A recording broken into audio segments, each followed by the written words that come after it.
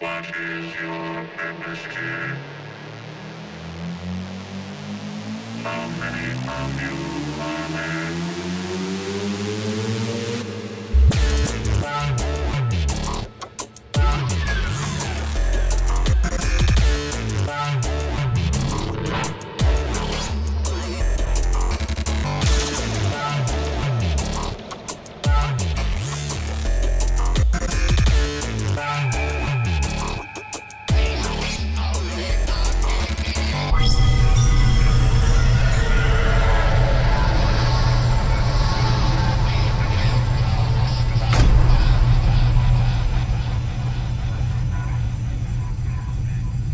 Welcome to Voyage of the Geek for another week. In a very special show, our first COVID-confined studio hibernation show. Joining me, as always, I've got Dan Miller, Tom McGill, and Rick Legato coming to me via the interwebs. How are we, gentlemen? Fine and healthy. Yeah.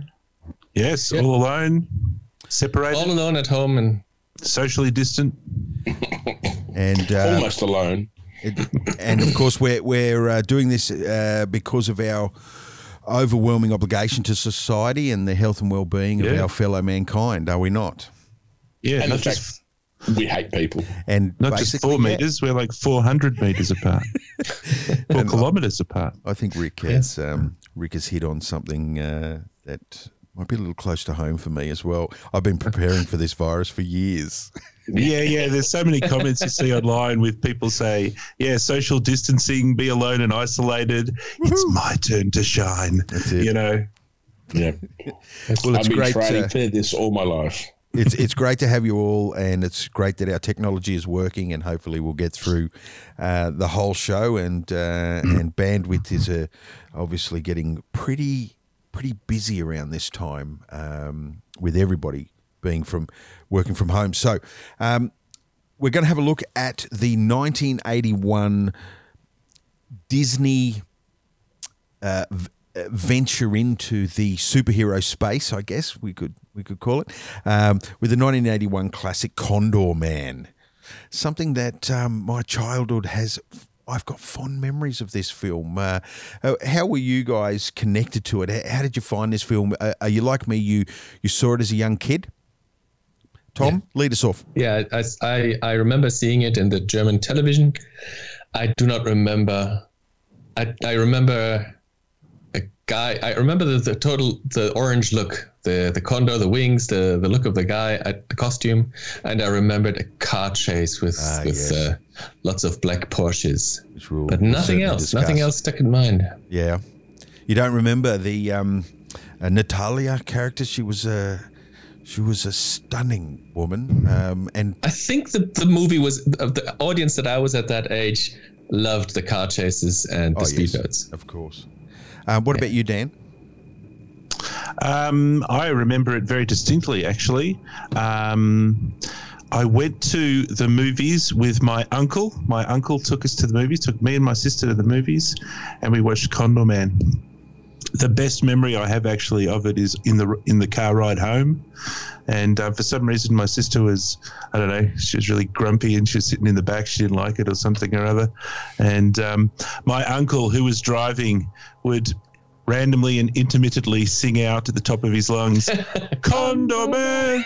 He'd even wind down the window a little bit and sort of stick his lips out the side of the window and go, "Condor Man!" Yeah, so It is I think annoyingly catchy. made a big impression on him all the way home as well. Yeah, it was awesome. It's the entire lyrics for the opening music is Condor Man. What about you, Rick?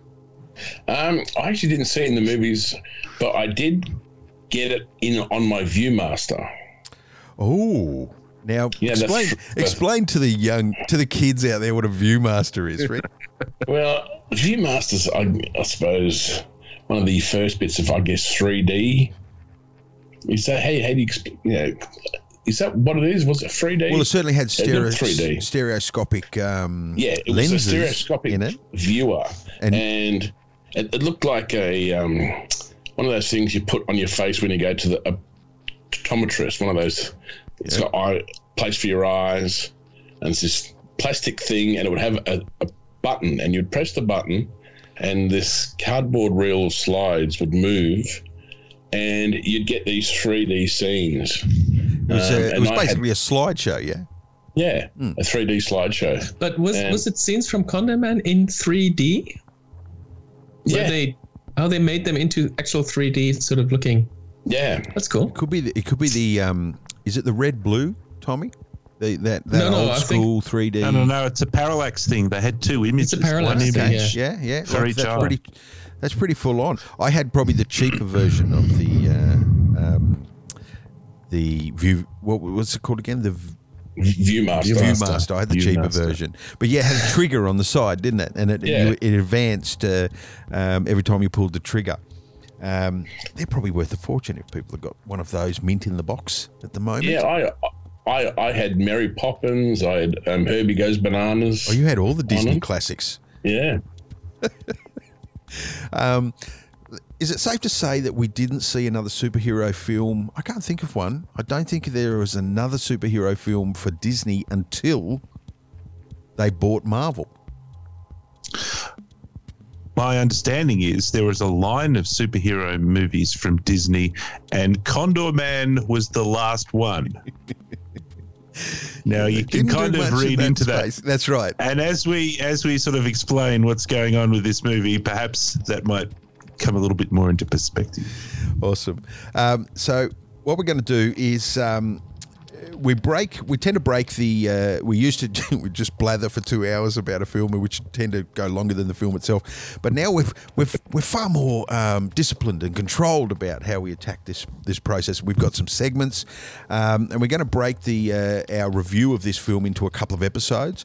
And this first episode is where we hand over to Dan. He's going to take us on a bit of a journey through the narrative, through the narration, some of the points of the film, and then we move into the next episode where we have a look at that narrative from a different perspective, where Rick's going to have a look at some of the writing and some of the things associated with that writing.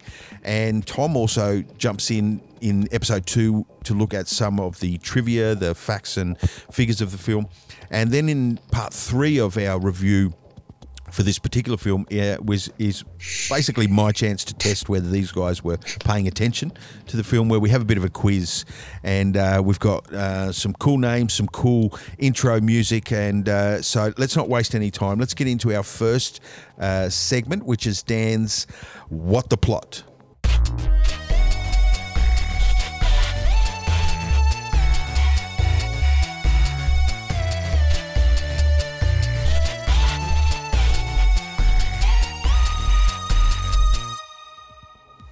All right, so let's discuss the story. So normally what we'll probably try to do is build up a sort of a description of the story, starting with a sort of a quick description, and then just sort of build up larger and larger, and then go through it in a little bit of detail. But I think we first need to just talk about the characters to get that kind of started. And the first character that we have is the hero of the story, and that's Woody Wilkins. And Woody Wilkins is played by Michael Crawford. Famous for a few other things. Absolutely. Including... What was he famous in America, though? He was very famous in the UK and Australia. Well, what was he most famous for? Well, for my mind, it was Frank Spencer. He was his... Some mothers do have them, wasn't it? Yeah. Well, there's kind of two things he was famous for. It's Some Mothers Do Have Them. Do have them, yeah. Yeah. Where he plays a beret-wearing klutz with a very effeminate, some would almost say straying into the camp voice. And he literally... Betty, the cat's done a whoopsie on the rug. Yeah. He's married in it and literally goes through things like a driving test, all sorts of things. And he ends up just absolutely destroying the physical comedy in that series is pretty full on. But to a very large section of the population, he's more famous for something else, isn't he, Dan? He's more famous for Phantom of the Opera. And for the people who used to watch Michael Crawford in this campy, cheesy, monstrously slapstick British comedy, it was a bit of a shock to the system to see him turn up in Phantom of the Opera singing around, singing all the songs and stuff. So anyway, that's what he's famous for. Our next character is Natalia Rambova, which is a pretty cool name. And that's Barbara Carrera. And I don't know, she must have been in a whole bunch of other things. Can anybody think off the top of their head? I'm not really sure. She became a Bond girl afterwards. Was well, Shortly A after. Bond villain. I'm not Yeah, sure. Bond villain. Yeah. Well, yes, Yeah, no, that's she it. did too. And I thought she was the sister of another villainess. Asia Carrera. Yeah, no, there's a you know the Maybe. James Cameron movie with Arnold Schwarzenegger called True Lies. There's a female. Tia Carrera. That's Tia Carrera. That's Tia Carrera, and I Still thought it. different name. They only have I thought they were the sisters gender because in they common. look very similar, but no, nothing to do with No. that at all. No. Okay, so there's Woody Wilkins, and then there's Natalia. So there's Woody, who's the hero, and then there's Natalia, who's essentially the love interest. And then there is Harry Oslo, played by James Hampton, who's a rather famous actor, Yes. who is literally starred in, I think, literally exactly about 1 million movies. Yeah, he's been in a lot of stuff. Probably never as a main ever. character. No, never as the main character, always the sort of secondary sidekick, which is what he does in this movie. There's also another rather famous actor. Now, his name's a little odd. Dana, I think it's Dana Elkar. Oh, I don't so know Dana quite how- Elkar? That's how I always Dana. pronounce it. Oh, okay, Right now. yes, yep. Sure. Dana Elkar. Anyway, he plays Harry's boss. So Yes. that's the kind of heroes. So we've really got a main hero, love interest, and a sidekick, and then there's a random boss character who turns up every now and again, and then we've got two baddies. And Yeah, the they're baddies good is baddies. They're good baddies. they are good. They are good baddies because it's played by one's called Sergei Krokov, and he's played by Oliver Reed. Which I think the He's a good personality. bad guy. I think the personality of. I think Krokov's character is one of Oliver Reeve's personalities. It does look like it, yeah. Yes, Yeah. Oliver Reed. He does it so well. Yeah, I've got a feeling He's it's so one of the scared. many Just- faces that he sees in the mirror is that character. Yeah. He I just don't know needs to look at the camera and you get a bit scared Yeah. or intimidated.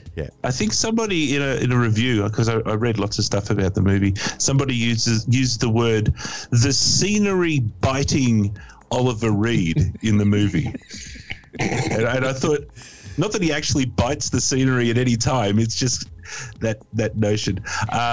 He gets very shouty in the movie, very It's shouty. overacting, yeah. It's an endearing term. He's See, there's famous. no So he's- chewing. He's famous for getting on the piss and going on talk shows and stuff like that. Yeah, And of course, yeah, he yeah. died. He died halfway through Gladiator, and Yeah, he was a pirate, wasn't he? and like massive drinker. His insides would be pickled. There were demons, and I think his fight with those demons is what we saw through those characters that he brought to the screen. He was an impressive actor. So he's playing the chief bad guy. He's the mustache KGB. twirling, shouty bad guy. But he's also dead straight in it. It's a bit of a comedy movie, but he's like playing it serious as a friggin' heart attack in this thing. And anyway, he's got an offsider, which is his henchman. You know, the evil henchman. And that's Morovich. You got to roll Yes, your that's R's, Morovich. Morovich. Who- And, and what's his unique trait? His unique feature? Yeah, I saw it described that he has a glass eye. He doesn't have a glass eye. He has He has a a chrome steel eye. eye, that's right. Thank you. Steel chrome eye. He So has when he no hits you- depth perception. That's what he has, which becomes his undoing at the end. Yeah, we'll talk about that. And it's played by for you guys, was it interesting to watch a movie with the KGB, with the bad guys, we grew up in a world where the KGB were the bad guys. You know what I mean? It was so many movies were based around. And then as we got older, it's more about terrorism and because they were the bad guys. And to step back into that 1980s era where the KGB were really always at the heart of all the problems. Even when you watch Get Smart, you know, really you were sort of looking at the KGB. They just called them chaos. Yeah, it was an interesting time, actually. Don't want to sidetrack us too much, but yeah, it wasn't like there was a hot war, there was the Cold War. So all these movies had this obvious bad guy regime that they could like launch their heroes against. Whereas nowadays it's like, well, who are you going to fight? You know, some weirdo? I don't know. All right. Very good. So let's break this up. This story could be like, I was thinking about it maybe in the terms of a journey of the hero. I don't think it really is a journey of the hero. No. So I went for a sort of a 3-act structure. Yeah. So Act 1 of the story sees our hero character, Woody Wilkins. He's essentially on the Eiffel Tower in a Condor Man suit. An ornithopter hand-operated, flappy-winged Condor Man suit. I thought it was clever how they introduced that right at the start with the opening credits. I thought so too. Because it's a Disney film, and they immediately show you that it's a comedy. They show you who the main guy is, that he's bumbling and foolish flying around. I like maybe I jumped a little bit. Yeah, I jumped a little bit forward. There was the cartoon opening. That was really well done, wasn't it? It was great. Although the aerodynamic capabilities of the cartoon character made it all the more disappointing when you saw Woody jump off the Eiffel Tower with his wings for the first time.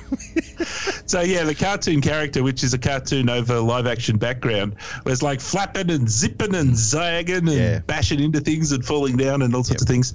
So, yes, what happens when Woody leaps into the air with his hand-driven ornithopter Condor Man suit?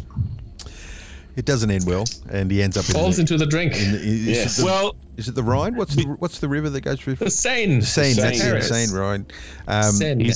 He's in the Seine. I think it's worth noting too, if we don't circle back and talk about it, there were some tracking shots in that opening sequence because it's live footage background and cartoon over the top.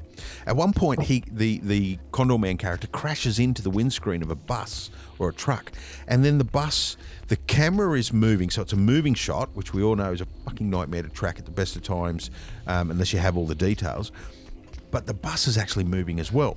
So the character, the 2D comic character, is actually mapped perfectly to the front of the bus as the bus comes towards the camera. Yeah. And so it's worth mentioning anyway. If we don't circle back, I thought whoever was involved with that in 1981, they did a pretty good fucking job.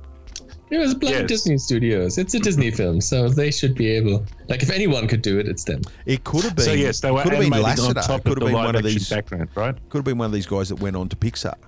It might have been Lasseter.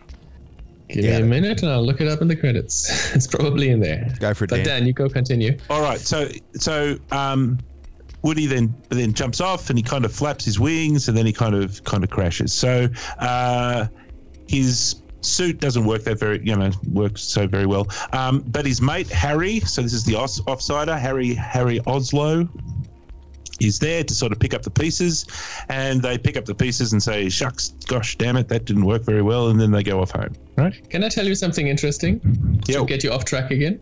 The title animator was a guy called Michael Cedeno, and I thought, okay, fine. There's Disney Studios. They just took one of their animators, one of their good ones, maybe, or maybe one of the not so good ones to do the titles. It turns out Condor Man was his first film, and then he went off to animate on The Fox and the Hound, Little Mermaid, Rescuers Down Under, Princess. Every Disney movie since he has been an animator on. Wow. But Condor Man was the first movie that he's being credited for. No wonder they held on to him. Yeah. Yeah, that's impressive. Well, it looks like at the moment the movie's getting upstaged by its own title sequence. Sorry, shut up now. No, it's like... We're on the clock. It's true. It's really well done. And as Dave was saying, the matching up the cartoon character with the live background plate so that the Condor Man smacks into a bus and then the bus drives off with him smacked on the front was very well done. All right, so we have to now we head back home to Woody's studio, and we find out that Woody is a cartoon character, cartoon artist who makes cartoon comics, and he has a whole bunch of drawings all around him, and he's doing a few drawings. Condor Man's his main character, yeah? Condor Man's his main character. Condor Man has not debuted yet. Condor Man is getting ready for its first issue. Oh, he hasn't released. Other characters are Gopher Boy, and there was some other that he mentioned. Gopher Boy really? and somebody Bazooka else. something. Yeah. Bazooka And Jim. yeah, Bazooka Jim, and strangely Sponge Man is another one of his characters. Possibly Nobody in the world knows Condor Man at this And point what's in the time. theory as to why he needed to jump off the Eiffel Tower, Dan? What's his premise? Why does he Because- have to do that? because Woody is a, you know, he likes to make sure that his cartoons that he's developing are authentic. You Yes. know, it wouldn't be right or proper, you know, if he was to depict in his cartoons anything that he wouldn't be willing to do himself, or like a MythBuster somehow proved It that had it to be could actually possible be done. to appear. Yes. In order to appear in one of his comics, it had to be doable. And the and possible. reasoning is because otherwise the kids wouldn't believe it. That's right. They'd see through it in a second. Those kids, they would not believe it. Wow. Okay, so And what about his Harry? Well, hang on. Next question with Harry is, where is Woody's studio? That's what I want to know. Where is its physical location? Like normally? His actual Or- studio, No, or the, his? the one, no, Woody's studio in the movie. Oh, It's in Harry's it's in apartment. Paris. It's in crashing Harry's on Harry's place. sofa. Yeah. Because I got the impression that somehow it was in the USA, but Yeah, that it's in New obviously York. can't be in. Well, how can it be in New York and next to the Eiffel Tower? No, well, he's Harry visiting. says this line, and it's got exposition, deliberate exposition written all over it, where he says, Stamped all over it. Take this for instance. You come to visit me in Paris, and because you want to get the feel of it, and because Condor Man's next episode is going to happen in Paris or whatever. But he actually makes a point of saying that there's plenty of homegrown action in New York. I don't know why you need to be here, sort of thing. So I got the impression he's based in New York, but he's couch surfing Yes. with his buddy in Paris. Yes, Right. and why won't he write about New York? What's his Because he says excuse? Superman has it. Superman that's has right. New York That's right. under That's right. That's right. That's right. So let's just go through what he's thinking. He's like, oh, I'm going to develop a character. He's going to be called Condor Man. I'd better go to France to ensure that he can jump off the Eiffel Tower Yep. and fly his condor wings, Yes, right? exactly. I'm sure that in makes the perfect sense, early Dan. 1980s, there weren't many French superheroes or superhero stories coming out of France. Just like today. But there were plenty of superheroes in New York.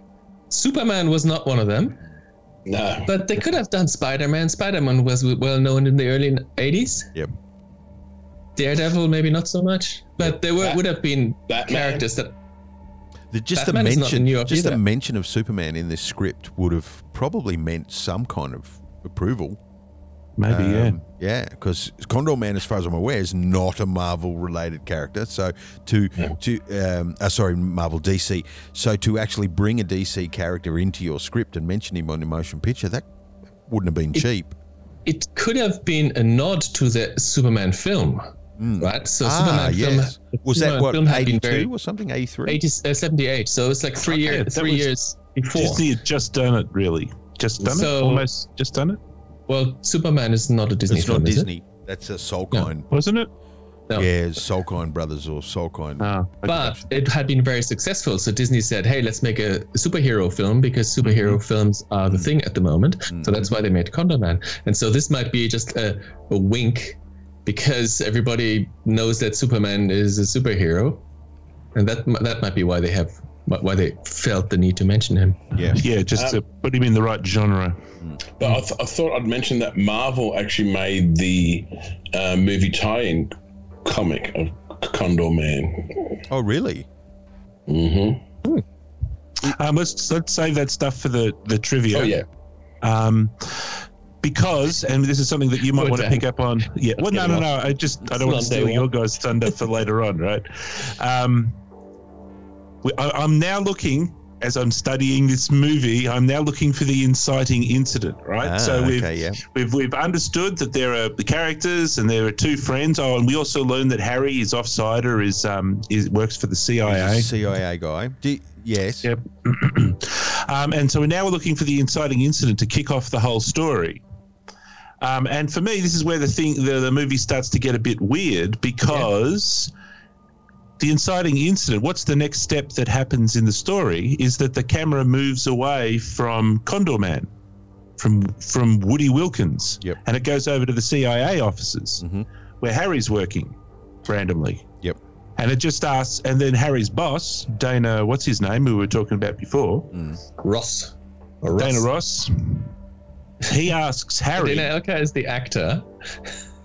Sorry, he's the actor. The boss's name is Russ Devlin. Oh yeah, Russ Devlin, which is much cooler.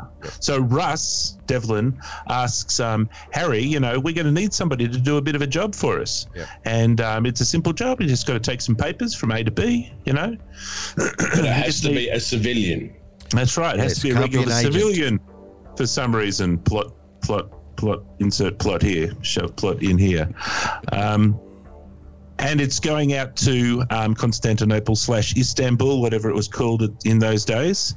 And so that's kind of the inciting incident, right? But it doesn't really involve Woody himself. Oh, well, the instigation of the inciting incident doesn't involve Woody, but the inciting incident is Woody's. Do you know what I mean? Like it's his story. It just so happens that somebody else's circumstance brought it to be, but kicked it off. Yeah, but it's still about his journey. True. What were you going to say, Tom? Sorry. No, up until now, I was in two minds about whether this is even the inciting incident or whether the story proper picks off when he goes on his second mission to help Natalia. Defer. Yep. So, and that's a very good point. But actually, right now with this first inciting incident, as it were, he is leaving his normal status quo and he's going on into the upside down. He's going into the weird world. Yeah. Mm-hmm. So probably it is. Yeah. It's probably correct to call it that. I was with Tom as well. It's hard to think of an inciting incident happening so early in the film. In a film or in a story, normally the first act has to sort of boil up a little bit. We have to establish characters, but I don't feel that those characters weren't established when we hit that. No, they do a lot of talking, a lot of exposition talking. Yeah. Okay, so there's another important point that happens next, and perhaps this is part of the inciting incident, I'm not sure. But Harry goes over to Woody's place and says, hey, look, Woody, we got to do a job for the CIA, and he's just got to take some papers over to Istanbul. It's pretty easy. What do you think? Do you want to do it? And Woody's response is gushingly yes. Yes. Are we correct? Yes. Right? Yes. He says, hell yeah, I want to do it. This is the sort of thing. Yep. This is the sort of thing that I'm all about, right? I go all the way to France with my winged suit so that I can authentically jump off the actual Eiffel Tower, because that's going to be important for some reason to test it out. So he's very keen and he wants to go and do the thing. And all of that attitude is established by how he presents himself at the train station, doesn't? He's in the long jacket and the dark sunglasses. He thinks he's a spy. He's over enthusiastic for this opportunity. Now, just put a little pin in this, because I'm going to return to this later on. Okay. All right. Yep. Okay, so let's put a little pin in that. So yes, and Dave's correct. He turns up and he's all like a buffoon. He's all dressed up, totally conspicuously, pretending to be inconspicuous. This is after the Pink Panther as well, right? Pink Panther was already... Yes. It already existed. Yes. Already existed. So there's a nod to that as well, I think. The bumbling... Clouseau. Yep. Yeah. So, 1963, of course, James Bond, there's a whole bunch of things, obviously, all mixed inside here.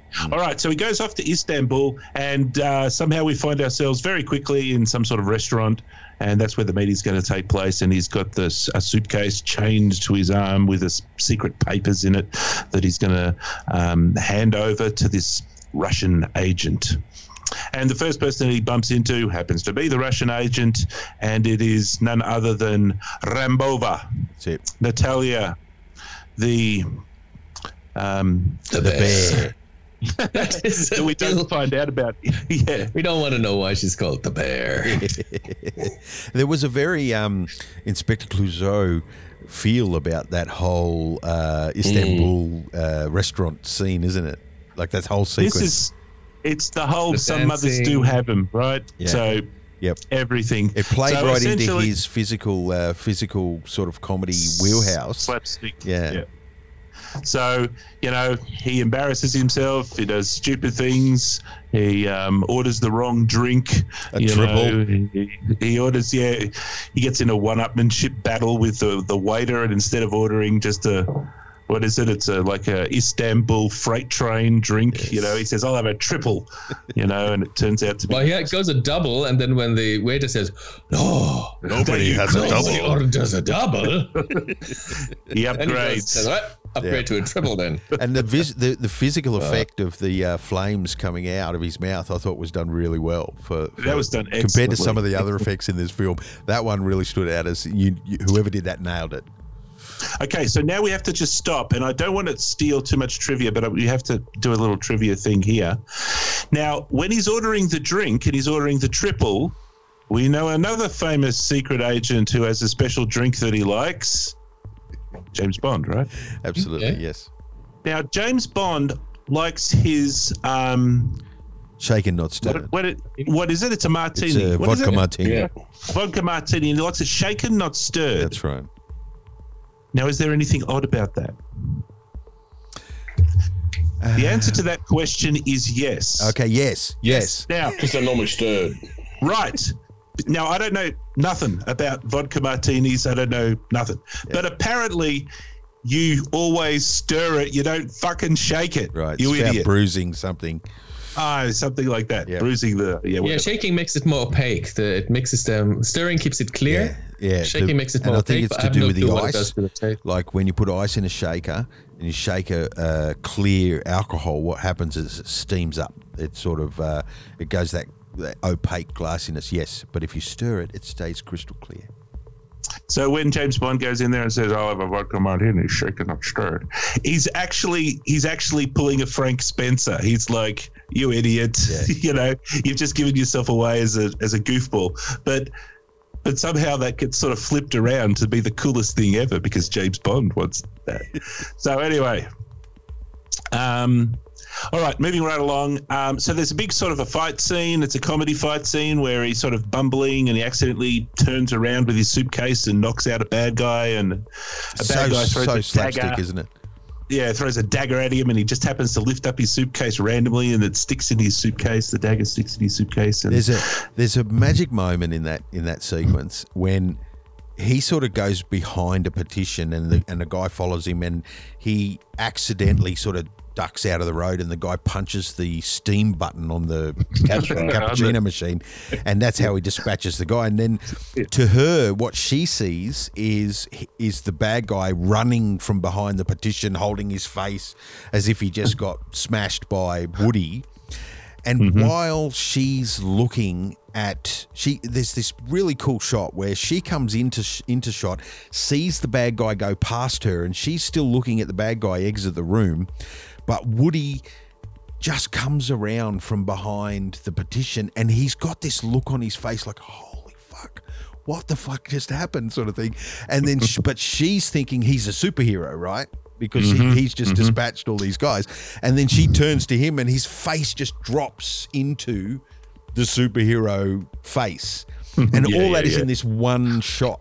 I think it's really cool. And the whole time he's covered in cake. He's been, because he's been thrown on trolleys And full that's of where the desserts. music changes at that point. That's because right. if up to that point she thought of him a little bit as an amusing sort of civilian. Yep. Because she sees through him playing himself up as Condo Man and flouting his codename about. That's right. Yeah, he calls But- himself Condo Man when he goes in there as well. At that point, when she sees him coming out, that's when when Henry Mancini's music starts playing her love theme music, and that at that point, because he beats up some Turks, Yep. she decides. Well, she Oh, falls he's in the love man with for him. me. She puts the Yeah. puts the kiss on him in that moment. All in that one scene. It's all the same camera shot. All right, so Natalia learns that Condor Man is some sort of impressive dude. We, as the audience, know that he's a bit of a bumbling idiot, and they go their separate ways, essentially, right? Mm-hmm. And then the story zips over to Natalia coming home after a long day at work. Istanbul. Yep. She's actually like a secret agent. She comes home and, there's the classic scene where he goes into her house and she's turning on lights and she's throwing down her bag and all sorts of stuff. And Oliver Reed is sitting in the dark with a glass of wine hanging out in a lounge room. And she comes in and is like, hello, my dear. So, that actually looks normal. Yeah, sitting in the dark having a drink and something. Yeah, that's probably not acting for him. He's probably done that many times. In that scene, we get introduced to his acting choice for the entire film, which was to whisper. He didn't speak very loud, and then all of a sudden he starts yelling at people, and then he goes back to a whisper again. So he has to listen very closely. That's the scenery chewing, I think, that we spoke about earlier. Yes. So there's something going on, and I watched the movie a couple of times, and I'm not really sure what was going on. So I'm going to have a stab at it. Sergei's doing something with some Arabs in Monte Carlo, and he needs Natalia to be a hostess to the friends, but now he doesn't wanted to do that anymore, and he needs to get her re-educated, and he's angry with her for some reason. Did anybody understand quite? Yeah, he says, he's not happy with her because she was made by a Chinese spy. Agent, But where was the Chinese? Agent? There was no Chinese. No, there was. The one came past the table, and then he was the guy that informed the Hoons that end up starting the fight with Woody. Did you watch the film? And he was the only guy in the restaurant with the actual sunglasses for the 9 frames that Chinese guy was in. He's in it twice. He's in. He's in when they advance. He's there when they first meet, or Woody first comes in, and then you see him dispatch the goons. Yep.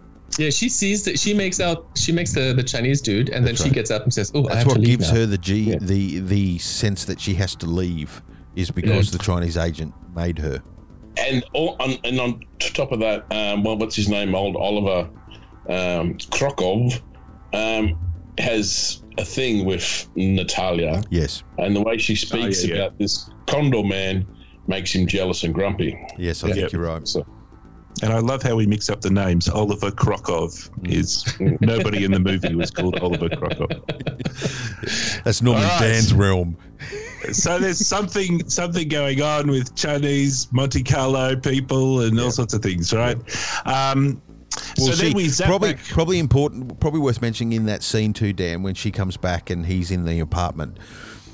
He says, "I don't like what happened, so I'm going to send you back to training." Re-education. And I think that is the catalyst for her decisions about to happen.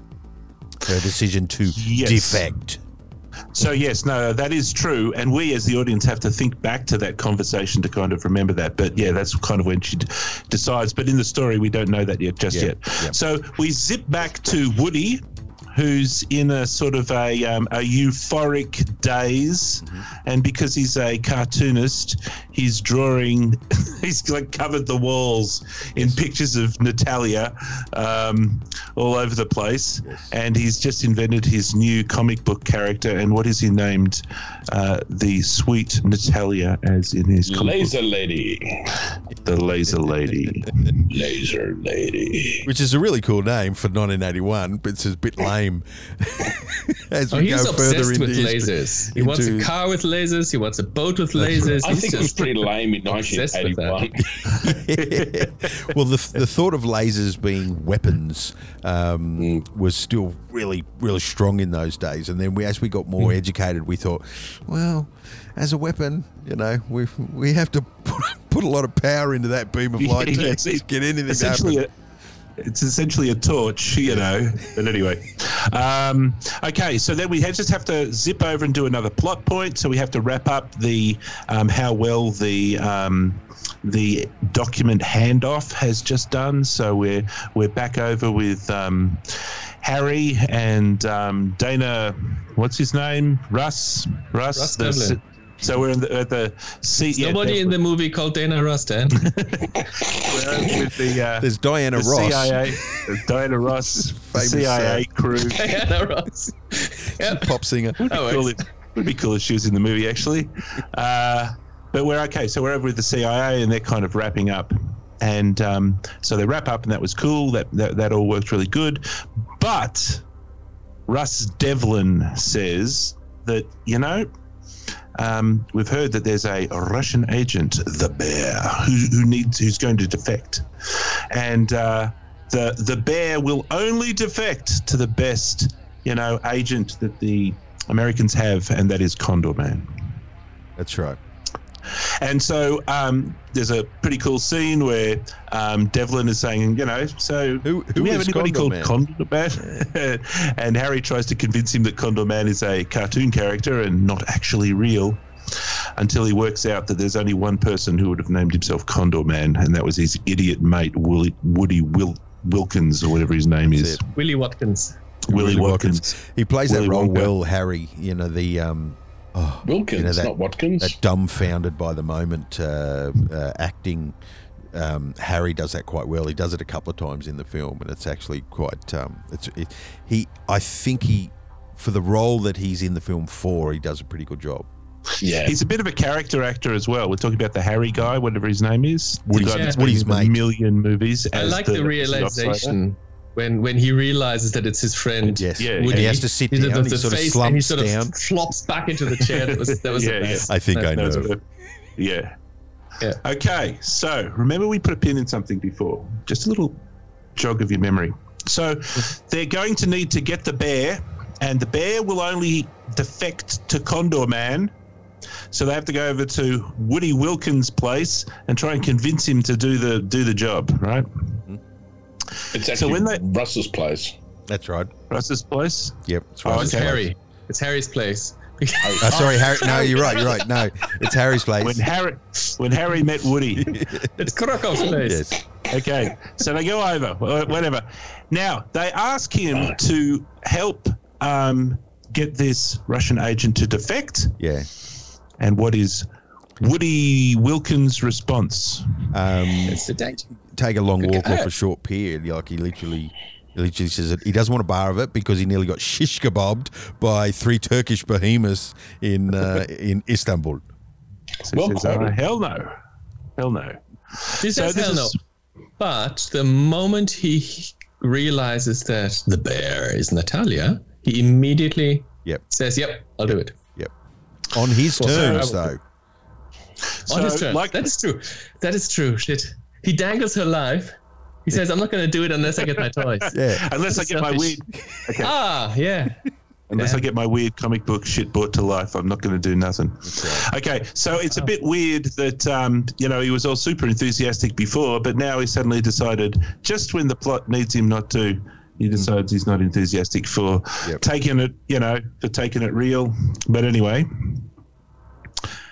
So yes, he agrees when he finds out that, because they match up all his drawings. He's got his room cut That's right. plastered with the drawings. They say, "Hey, that's the Bear. You want to rescue her?" And he says, "Oh, yeah, her. Yeah, all right." Okay. So, yeah, but there's only one condition, and that is that all the crazy stuff in one of his random comic books they want the CIA to make over the weekend and send it to him in a box or something or other so that he can monkey around with it when he's doing stuff. Yep. All right, so that's kind of the second inciting incident, and that brings us to the end of, I think, Act 1, and Yeah, I this think is so. where Act 2 starts. Yeah. Yes. Movie starts proper now in Yeah, I think you're bang on. Yugoslavia. And sometimes the inciting incident, it doesn't have a close proximity to the end of the first act.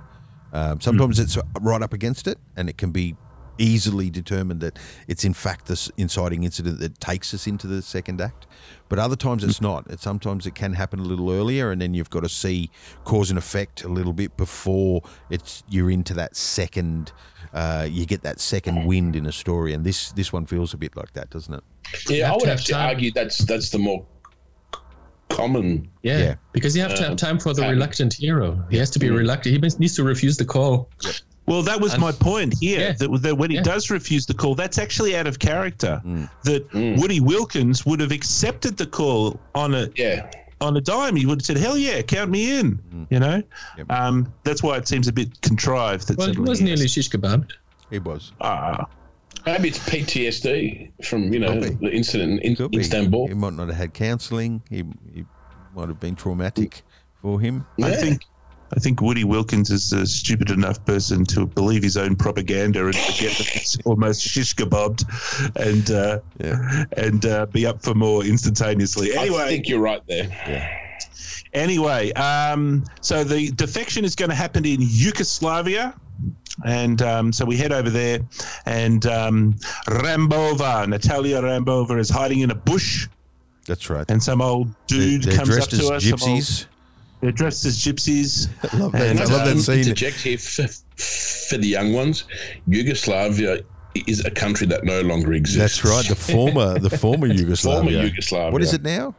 Educate me. The country formerly known as Croatia. Oh, is it really? Serbia and what's the other one? Herzegovina. Kosovo. Oh yeah. Kosovo. Yeah. Yeah. It's all broke up into multiple. Yeah. Should we I say don't know how the many. Baltic region? Yeah. Okay, so she's hiding in a bush. Woody Wilkins is dressed up as a gypsy. Yep. And she says, "What the hell are you doing?" "I'm trying to defect." And then he pulls down his fake moustache and says, "Look, it's me, it's me." And she says, "Aha." And then a bunch of bad guys turn up. Yes.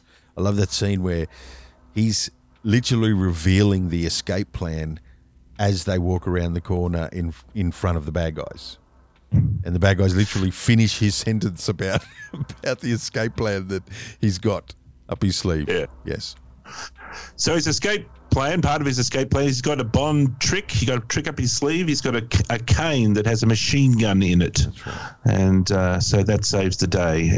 Except he's still doing his cartoon tomfoolery. He's still, the clown, and he shoots the machine gun in all 1,000 different directions. Manages to not Misses hit Natalia anybody. by inches many times. Yes.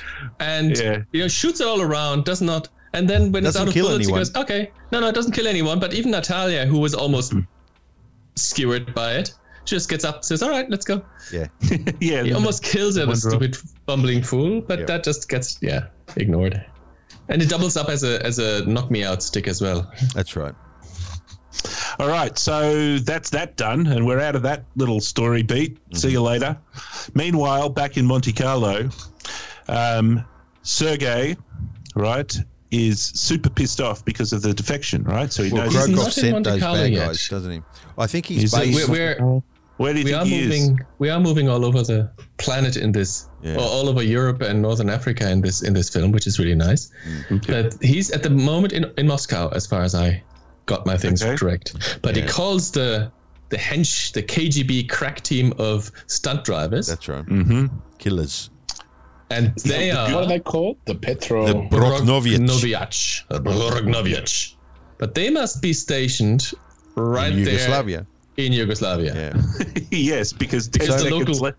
the local villages know them by the sound of their engines. Just echoing through the valleys is enough to Well, wasn't send them scattering. Yugoslavia part of the Eastern Bloc? I think it Back was a then? Russian. I think it was part of Russia, wasn't it? At some It was point, not part of the Soviet Union. wasn't it? No. But it was a satellite state of Yeah. the Soviet Union. Maybe. It had a lot of Like influence in Hungary. there because I don't. Yeah, I got a feeling there's always been a very heavy KGB influence in that part of the world, the Baltic section of the world. Okay, so he's Sergei has sent down the goon squad down to go into Yugoslavia to go and get these guys, and we're going to now hit one of the best bits of the movie. Right? So, for the people at home who haven't seen it, we've got a goon squad made up of 5 or 6 Porsche. Yep. Porsche 911s, Yes. right? Black. And they are all Yep. black. Yep. Right? The biggest matte black. spoilers you could possibly fit on a car. That's it. And all of the drivers are wearing helmets and black leather and have black masks over their helmets. And the lead Except- car has a little radar on the yes, a little entrance. tiny radar right. on the roof, which is friggin' awesome. Driven by our number 2 bad guy, Morovic. Morovic. And then our heroes are suspiciously driving around in this awkward-looking, junky old Gypsy truck. wagon. Let's say a slightly fat-looking, junky old truck. Yes. Okay, and There are very many. I wouldn't say racist, but what do you call it? Well, there's certainly a anti Tropes of gypsy, some stereotypical gypsy the Arabs tropes have thrown in hooked there. noses and the gypsies have overloaded car stereotypes. It just they really play the stereotypes very strongly. So the gypsy van has to be loaded over the front and over the back and parcels and packages. wide as 2-lane roads, nothing else could overtake it. Yeah. And the motor has to sound like when he shifts the gears, it needs to go. Yeah, All right, and very cartoony. yes, and the bad guys. Now, in the movie, the guys driving the black Porsche 911s are some sort of precision driving team, right? So when they turn corners, you know, Yeah, they are the KGB pursuit squad. They are superb drivers and they are dedicated killers. That's right. dedicated killers. Dedicated right. killers. That's how it's being described. Imagine the job ad for that. Yeah. You're not taking it serious. He's only. He's only partially enthusiastic killer. So let's see your resume. What's your portfolio? All right, so these dedicated killers. So eventually, you know, they start tailing the heroes, and then they start looking menacing, and the heroes are kind of looking in their rear vision mirrors. And Natalia's they're like, freaking out. She knows who she's they are. freaking out. That's right. She knows it's Sergei come to get her, and they're in deep trouble. But fortunately, Condor Man has everything under control, and he presses a button on the car, They start and then to they lower sink down in the lower cockpit down, of the truck. and then they're bathed in a green light. That's right. And the top of the truck is just all fake. It's just a fake top, and it all falls away. And there is the Condor car. What's it? The Condormobile. I don't know what it's called. The Condor car. I don't know what it's called. They should have named it. I don't think they named it. They should have. No, they didn't name it. The Condor car. Maybe The this Condormobile. Condormobile, that'll do us.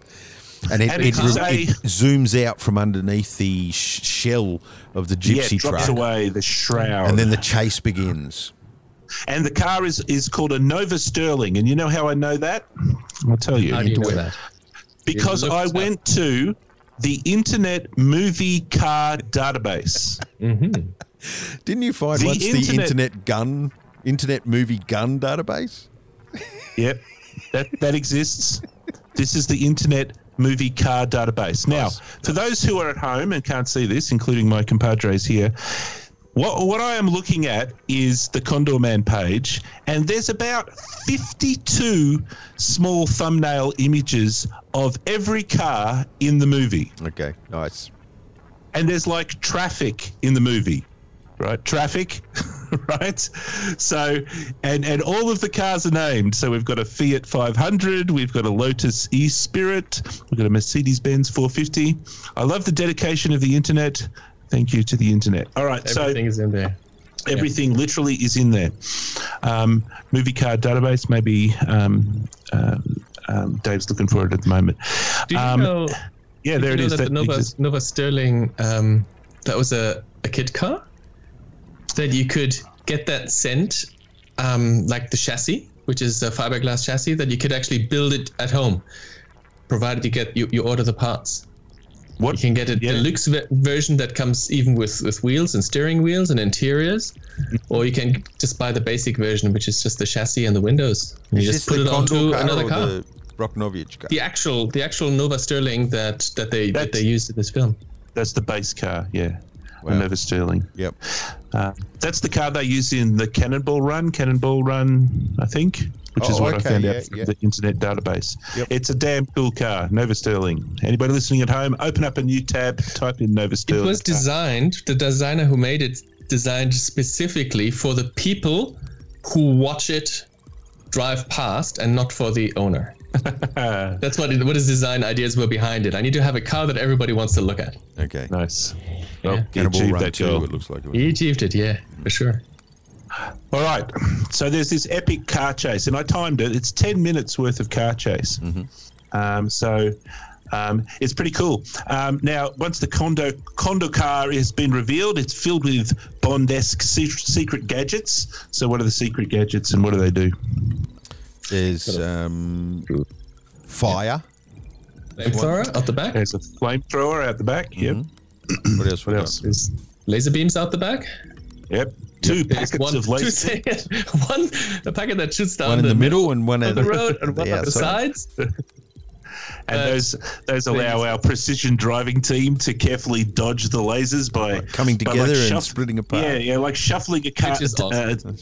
cutting and shuffling a deck. Broknovich very seriously after that. Yeah.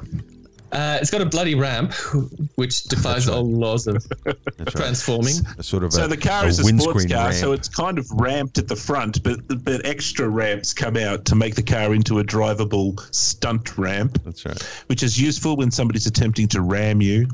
The user interface inside the car is interesting. Big, massive buttons. Yes. 2-inch by 2-inch buttons. How many buttons? Every time he wants to do something, he has to press like 10 buttons in a certain coded sequence. But there's only like 9 buttons to press. And I got the sense he didn't 100% know what any of them did. She said, let's try this one. And it has a green CRT monitor inside. He ends up dispatching all of the Broknovich except for Morovich's lead car, yeah? He dispatches 2 with a flamethrower and 2 with a ramp. Yep. Okay, so once he's defeated those enemies, he then escapes by doing another Bond trick, kind of a Bond trick, with his last trick up his sleeve. Very the car Bond-esque. turns into a hydrofoil, and it turns into a hydrofoil? Is that what it's called? Goes that's off what the they end of say. the pier, doesn't They say, Morovich says, it turns into a hydrofoil, but really, It's a he just had some inflatable pontoons on the side and It drove was already on a water. boat, yeah. Hydrofoil is a bit more advanced if we want to go be that pedantic, and we do. Okay, then. So he escapes. And then we go back to Sergei, who gets a bit pissed off. So that's his boss, and he has another shouting fit. And this is where they realise the Russians actually somehow, never really explained in the story, somehow they know that Woody Wilkins is just a comic book writer, and they've been defeated. At this stage, not. At this stage, he says one of the famous movie tropes where he says, according to my calculations. No, that comes later. He does say that he's a comic book writer. They've worked that out. Already at that point? Yeah. He's not reading the comics yet. Because No. Okay. This is good storytelling, at least in this bit, because in the next scene, he's gone down to the shop and he's bought the comic books. At this point, he calculates where they precisely are going to land in Italy. Because he's... Oh, that's right, because of the fuel in the car or whatever it is. He did not explain why. He just says, according to my calculations, they should land here. And he slaps the card of Italy with his riding cane. Yes. And that's exactly where they land. So they can find them the next day. Somewhere in northern Italy. Yeah. All right, then. So with that level of accuracy, this is a little bit dubious. We cut back to Woody and Nat, and they are somewhere in northern Italy somewhere, and they tiptoe into a barn. So they've obviously landed the car somewhere, and they tiptoe into a barn, and then they're immediately caught by the cops for some reason. The next morning, yeah. And arrested. And so they're in jail. Yep. And then because we just don't want the plot to be like just sitting around doing nothing, Harry just turns up and rescues them there. Well, he read it in the newspapers. Oh, did he? They're being the Oliver Reed put it in the newspapers, in the Italian newspaper, that they murdered somebody in Morocco. That's right. And the Moroccan police wants that. That's right. That's right. Yes. And Harry reads the same thing. Monte and quickly Carlo puts police. on Monte Carlo, sorry. Yep. And puts on a fake moustache and a belly. Yep. And we have another beautiful movie trope, which is that the police guarding the people always has to sleep on the job. They always have to sleep. Yep. One guy. Yep. So they bust him out of prison, and then we have one of my favorite scenes in the movie that I thought was just really cool. Is that they're running through the town, and then Morovich and his goon squad, he's got another goon squad and a spare goon squad, they turn up. So the good guys see the bad guys, the good guys turn and run, the bad guys chase. And it's a second chase for the film, isn't it? It's a foot chase. It's a foot chase. But all of them immediately end up in a church where there's a wedding going. They have a brief Batman moment where you can't get rid of the people. Mm-hmm. You know how in the Batman movie where you can't get rid of a bomb? Yeah, they run down one road and there's the bad guys. They turn around, they run down the other road, and then there's two guys with a ladder. And then they run up the other road, and then there's a wedding ceremony. And they run up, they keep getting hemmed in as they run down these narrow roads in Italy. Yep. And then they join that wedding ceremony and go into the church. So let's go through what happens in the wedding ceremony, because I think this is really cool. So there's the bride and groom. Harsh, you reckon? It is horrible what she's doing to that poor bride. Yes, true. It's very horrible. So they're in the audience, for want of a better term, and they're sitting in the pews. And Morovich and the goons break into the church, and as they start to walk towards them, Natalia comes up with the idea of she's got to save them somehow. Causing a so commotion. Yeah. So while the marriage is going on and it's just about to be finished, Natalia stands up and says, "You can't marry that woman. You're because married to that me. Guy is married to me." And so the guy who's married to her turns around and says, "No, I'm not." And so they have a little bit of an argument. And she ends up saying something about her uncle, and he says, "Who's your uncle?" And she turns around and points at Morovich. So that's my uncle, and that starts a fight between the groom and Morovich, and then all hell breaks loose, and they sneak out. I've got the scene down here, and I think it's really lovely. It's really well put together. She says, "I'm not your wife," and then she says, "Uncle Luigi and I have come to take you home. Don't you lay a hand on me." And because he's grabbed Natalia by the shoulders, and so then the groom says, "Yeah, who's going to stop me?" And that's when she points immediately to Morovich and says, "Uncle Luigi." Anyway, so then this big fight starts happening. Even between two old grannies, that's the best. They're giving right? it to each other. You, if you slow that shit down, I think there's maybe a little bit of history between those two old girls. So there's this, the thing erupts into a big fight, and for some reason, two grandmas in front of the camera start having this big shoving match. Headlock. The two families, the family of the bride and the family of the groom, join in. Yep. And they just got so enthusiastic with all of the fighting that they just decided to. The most enthusiastic ones are the altar boys, who are sitting there giggling and grinning from ear to ear until the cleric takes them into the back room. All right, so after that they escape, and then we kind of reset. We're back to where we were before. The good guys are loose somewhere in Europe, and we're back in Monte Carlo or Moscow or wherever it is, and Sergei's pissed off again.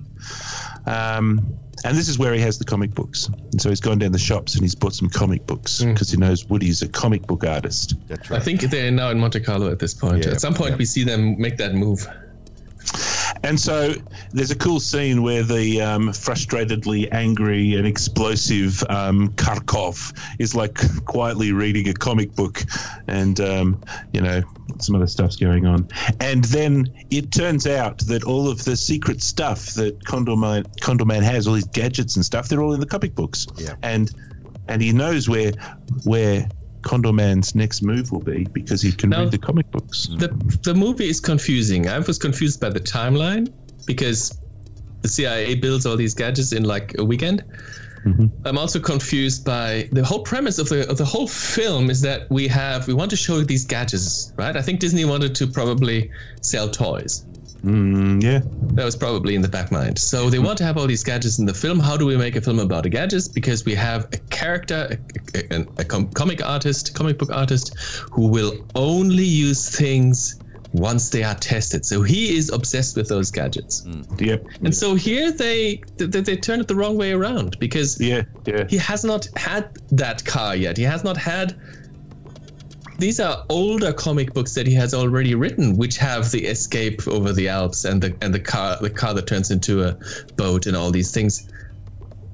So they invert kind of the theme that they were going with. Yeah. Yep.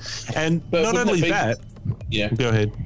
I was going to say, but wouldn't it be because like a car works, a car can work, a boat can work, but the idea of the wings was that it cannot work because it hasn't been done before. I thought that was the point of testing the wings. Yep. It comes to the rescue of Disney. Fine. The plot comes to the rescue of the story. Because what happens next is a bit like what Tom says. Natalia kind of finds out that Woody's just a comic book artist and he's not the superhero that she thinks he is. And that kind of happens because she sees herself in one of the comic books.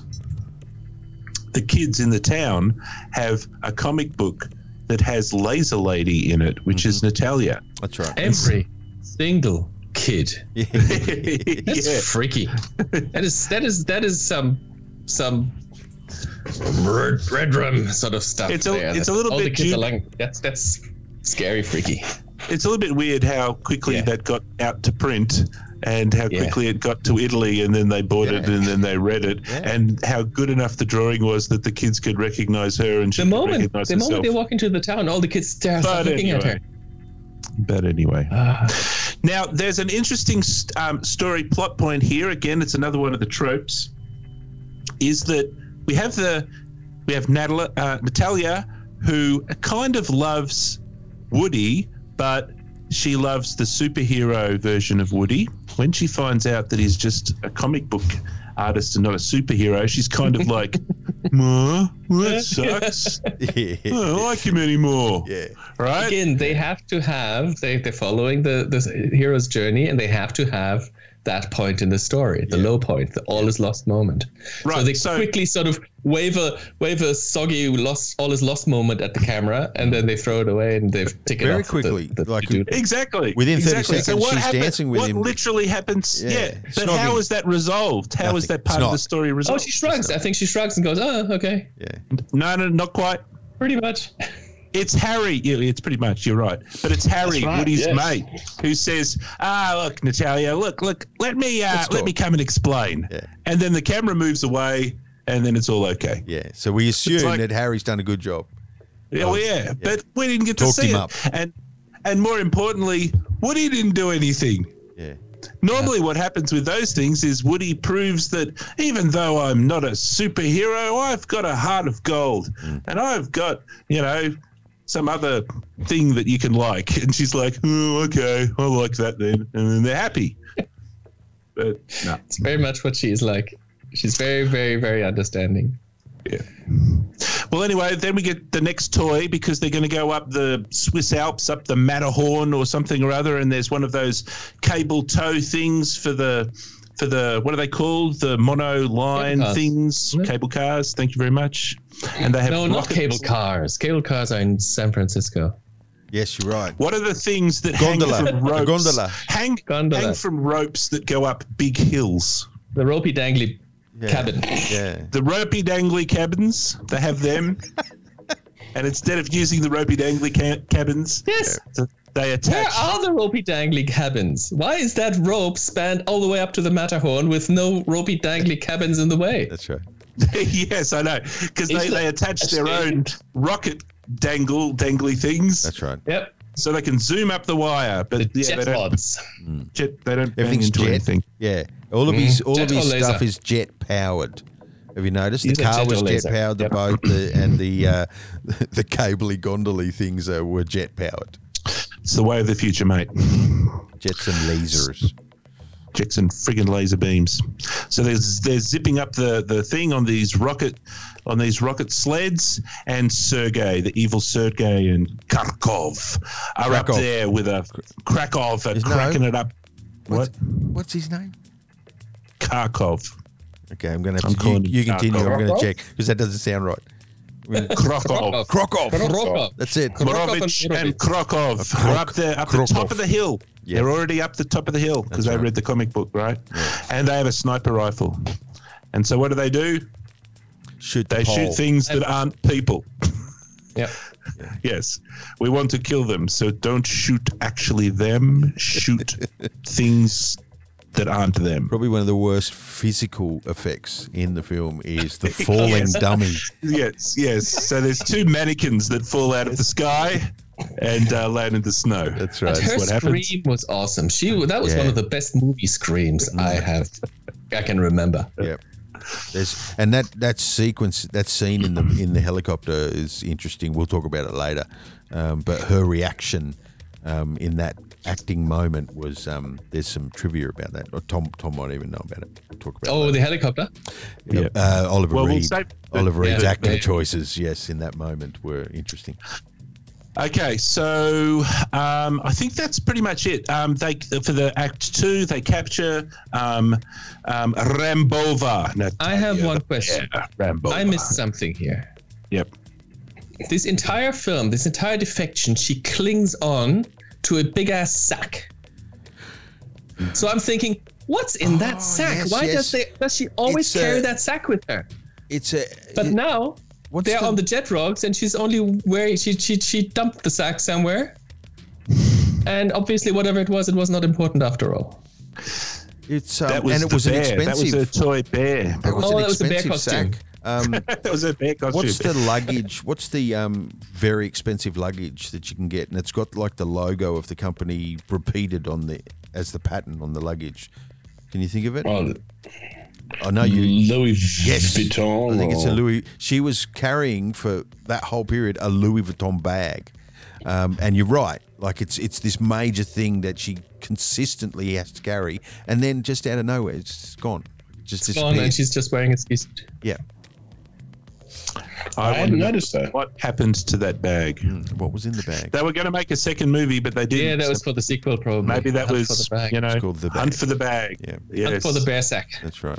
Yes. Bag strikes. Yes. All right. I was trying to think Indiana Jones and the Temple of the Bag. Anyway, okay. So she's back in the hands of the evil Sergei. Krokov. And now Krokov. And now we're into Act 3. Yep. So, they're in Monte Carlo, and this thing with the Arabs is probably the thing that's happening. We had something to do with oil, maybe, but it was something oil to ministers. do with Arabs. Arabs and Russians and oil, and something's happening, and we don't quite know. Yep. Or at least we couldn't work out. Well, I couldn't work out. Mm-hmm. Some party.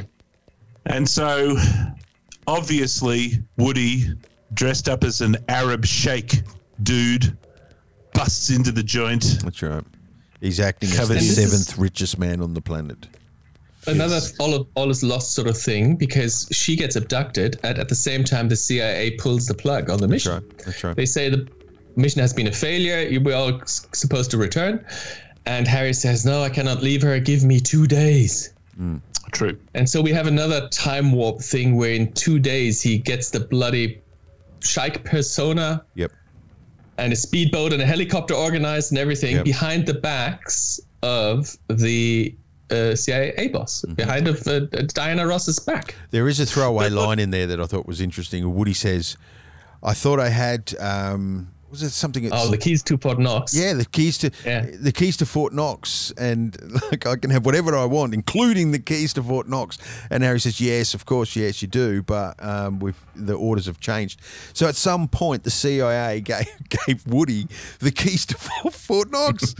I think there could have been easier ways that we got around. And the with way that kind to of keep money. them for another 2 days is by saying, "Oh, just tell them you didn't see me. Yeah, just tell them I had already left." Yeah. And therefore the CIA builds him all that other shit. In 2 days. it's an odd choice to have that story beat in the end of the story there, where it's like the CIA has now stopped the mission, and then Woody says, "No, let's just keep going. Let's finish it and get the girl." But that never pays off. The CIA never come back and say, "Oi, we told you to stop the mission," or there's no countdown where they're like their bank account's going to run out at exactly 12:30 and they can't spend the money. So why was that even in there? It's weird. Indeed.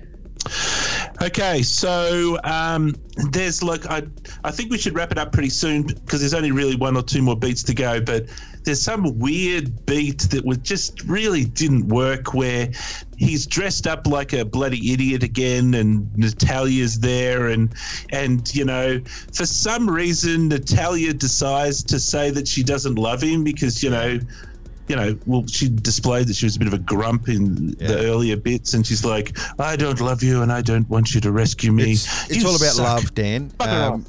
This is all about how she loves him, but doesn't want him to get killed by Krokov. So she says, "It's the old, you know, where you've got to set, you know, when Harry and the Hendersons, where they got to let the Bigfoot go.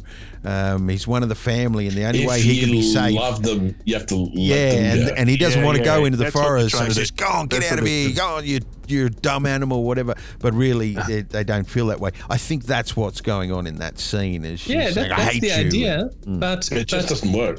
30 seconds later, 30 seconds later, Krokov comes and takes her away, and she wink nudges to Woody and says, the dip, you bring the dip, I bring the Dostoevsky, which is a little code to tell him that she didn't really mean it. So why does she say it 30 seconds previously? Because it's a trope that they need to tick off. Yes. Just like the CIA pulling the plug thing. They say it, it has no bearings on anything whatsoever. Absolutely. Yeah. So throw that in. That was really confusing. And anyway, but that's all good because only a minute later we get to the good bit. And the good bit is that there's going to be a laser boat chase that happens next. Yep. So they escape, you know, whatever. They escape, but they get onto this boat, and now we get out the Condor boat. It's worth mentioning, even though we're pressed for time. How did they escape off the villa on top of the mountain, Dan? They had a diversionary explosion to blow up the whole friggin' everything. That's right. And the whole time Woody was wearing, underneath the clokes, underneath the robes of the Arab, he was wearing the wingsuit, which he proceeded to extend out to its full reach, which was about 7 meters wide, all packed underneath his robe. And she jumped on his back, and off they flew down to the port. The thing I thought was a little bit disappointing is obviously he's hanging from like a crane. A helicopter in some instances, I think. Oh, was it? Yeah. Was it? And I don't know, if I was going to be flapping those wings and I was the director, I'd be like having these big, graceful... Yes.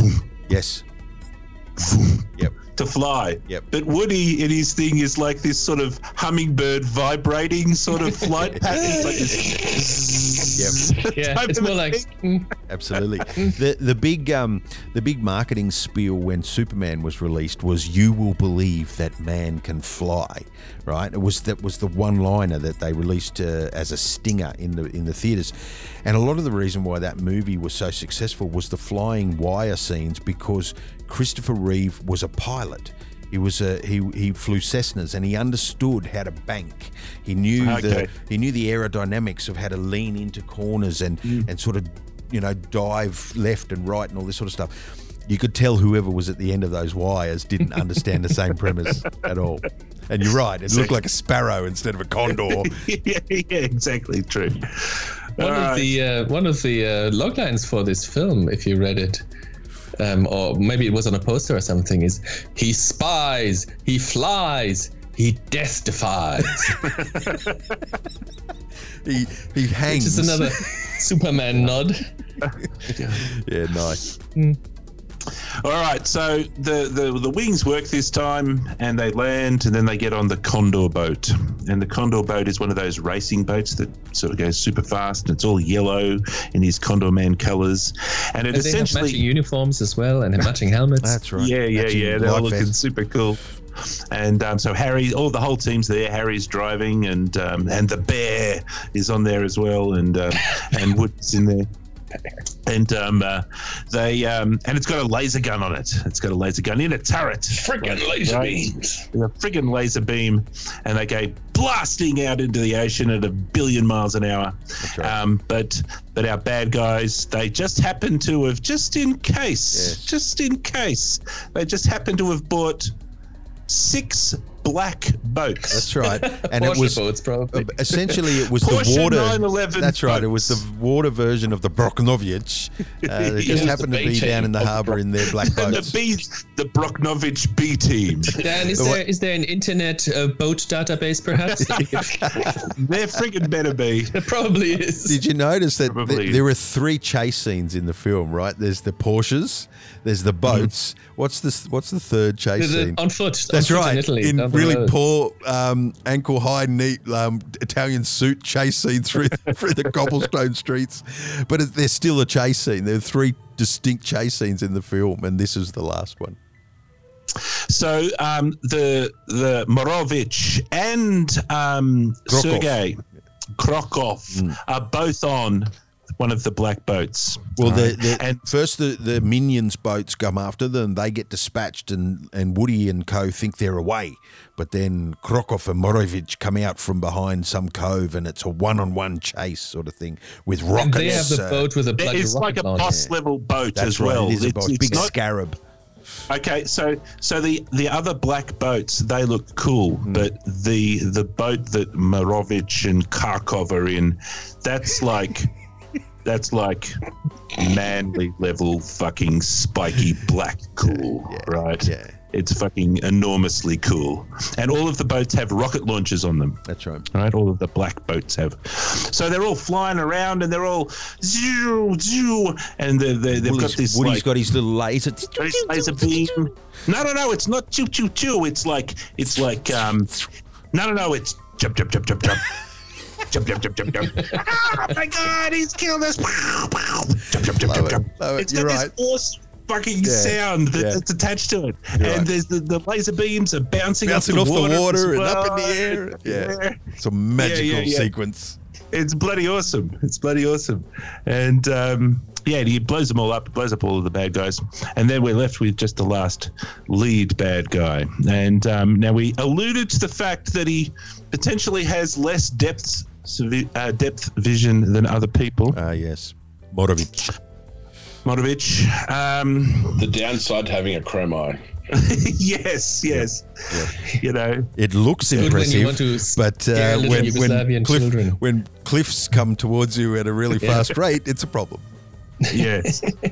So he couldn't tell probably that he was going to slam into a cliff, and he slammed into a cliff. Right. So the good guys get choppered out of there. They get the chopper to lift their boat. Now, what happens to Kharkov? So- There's no Kharkov. I don't know Nobody who that knows. person is. Just It's jumps in the water. Krokov. No, it's Kharkov. He never gets shown again for the rest of the film, so he's right. probably coming back in part 2. Yes. He does dive Yes. over the side, though. He does over the side. He yeah. he tells him to stop, again, then looks at him and it says, "Fuck this, I'm out of here." Does this quick double take, and then it's like, "Fuck this, I'm out of here." He just sort of But if you think he of just the gently insanity, moves past the madman and then jumps overboard. if you think of the insanity of all the gadgets, though, he comes with his wings, gets her off the thing with the wings, then they drive in a car to the boat, and then take the boat and go laser chase, and then it gets airlifted by a chopper. Yep. So they had a chopper all this time? Yes, I know. It's the Eagles from Lord of the Rings, isn't it? Why does the chopper not pick them up? Why does they have the boat chase in the first place? Well, I can give you an answer. You're not going to like it. Woody had to do it his way. Yep. You know, he was the one Must be calling the borders. shots. They must have gone over the border, and the chopper didn't have the jurisdiction to get that close to Morocco or Well, something. Russ, right at the very start, when he was presented with Woody's plan and he said, "Look, this is ridiculous," he probably we didn't see it on screen, but he probably said, "Look, we've got helicopters. We can just go and get her." He said, "No, I want you to build the car. I want you to build the boat." Morocco business? Yeah, put in your helicopter, but do it at the end. Yes. Where's Morocco? No one's in He Morocco. said to them, It's "Did Monte you Carlo." read episode 3? Did you read episode 3? There are laser boats in episode 3. There is no helicopters in episode 3." It's Nice. comical. All right, so All right. the bad guys are dispatched and the good guys get away. the good guys go home and they start doing American things. They watch sports ball or something they go or to other. sports ball. You're right. They're eating hot dogs and they're all being Americans. Having a smooch. Awkward moment when she gives a lips kiss to Harry in the stands. That was a little awkward. But then I like the very last thing where up in the blimp is Russ with his higher up, and his higher up is saying, no, we have to use these guys for this mission, and Russ is saying, no, that's ridiculous. He's not a trained agent or whatever. And then so Russ has to radio down to Harry in the stands of the stadium, who's talking through his cigarette Marlboro packet. This little aerial mobile phone, bub, yeah. And I like that. There's no way in the modern day can we end a movie on a freeze frame of the characters, but this movie ends on a freeze frame where Harry whispers into his ear and say, "Have you ever wanted to?" And then you see this grin come across Woody's face, and it's a freeze frame, and that's it. Roll the credits. We're out of here. Roll credits. Not even roll credits. Well, I don't know. The version we looked was an evaluation version. There may have been credits, Tom. No, that's what even on IMDb they say something about. Oh, in those days, a lot of films had the credits at the start. And with this one, it's the same. It's just there may have. I know that there was one shot in the very start to the animated sequence that we see the animated character right up in camera with his goggles, and in the goggles are a whole bunch of things like set design and sound design. There's a bunch of names in his goggles that don't normally appear in opening credits. They're the sort of names you see at the end. Not these days, but back then, a lot of black and white films had the credits at the start and at the end. Yeah, people just got up and walked out of cinemas. They weren't hanging around for credits. All right. Usually at the next film starting. Let's wrap this up. I'm going to wrap it up with the last two things. One is a log line, so I'm going to summarize the story in one sentence. When a cartoonist falls in love with a spy defecting to the West, he must use his comic book gadgets to become the comic book creation Condor Man and defeat the revengeful pursuers. Yeah, nice. Accurate. And lastly, the last thing I want to do is just a comment. So I pulled out a comment that I just thought was perfection from somebody on the internet, Charles M. And he says, not one of Disney's proudest moments or the greatest movie in the world, but one of my personal favorites. And then he proceeds to give it 1 star out of 10. Which is more about that guy. It's more about that guy than the movie. Not one of Disney's proudest moments. One of my personal favorites, 1 star out of 10. And because its rating is objective, not subjective. Yes, when I read that, that just summed up this movie for me. I don't want to, I don't want to spoil our thing at the end, but one of my personal favorites, 1 star out of 10. Yeah. Well, that was awesome. So that's another episode of What the Plot for another film, and we'll end it there.